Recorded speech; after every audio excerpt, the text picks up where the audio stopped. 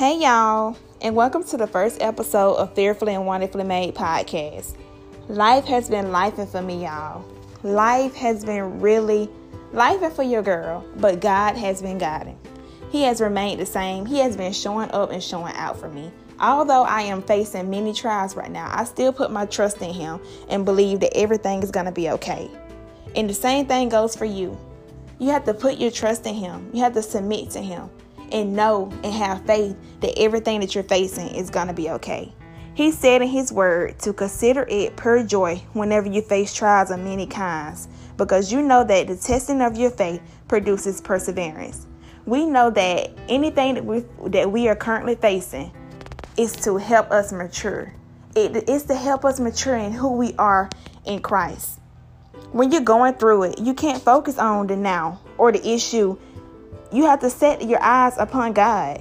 You have to have faith knowing that He will see you through. The devil's plan is to kill, steal, and destroy. It's always been and it's always going to be. We have to learn how to put the full armor of God on, y'all, and allow Him to fight every battle. Submit yourself to God and resist the devil and he will flee. There is nothing you're facing that God can't turn around and handle. God is bigger than anything we're facing. But during your trial, you have to stay steadfast and continue to seek after God. He promised us to never leave us or forsake us. One of my favorite scriptures is 1 Peter 5:7. It says, "Cast your anxiety on Him because He cares for you." No matter what you're going through, or no matter what you have done or what you're about to do, that doesn't change how God views you. You're still His child. He's still our Father and He loves us. So when life starts sending you fireballs, pray. Praise God. Worship Him.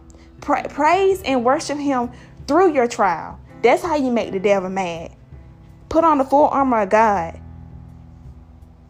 Have faith that He's going to make everything better. And another thing, I want you to know who you are in Christ. I want you to know that God called you out of darkness into His wonderful light. God has not given you the spirit of fear. He gives you power, love, and self-discipline. God has brought you with a paid price, with the blood of Jesus, and He will protect you. You are beautiful. You are handsome. God created you to embrace the beauty, not chase it. Jesus came for you, and He loves you just as you are.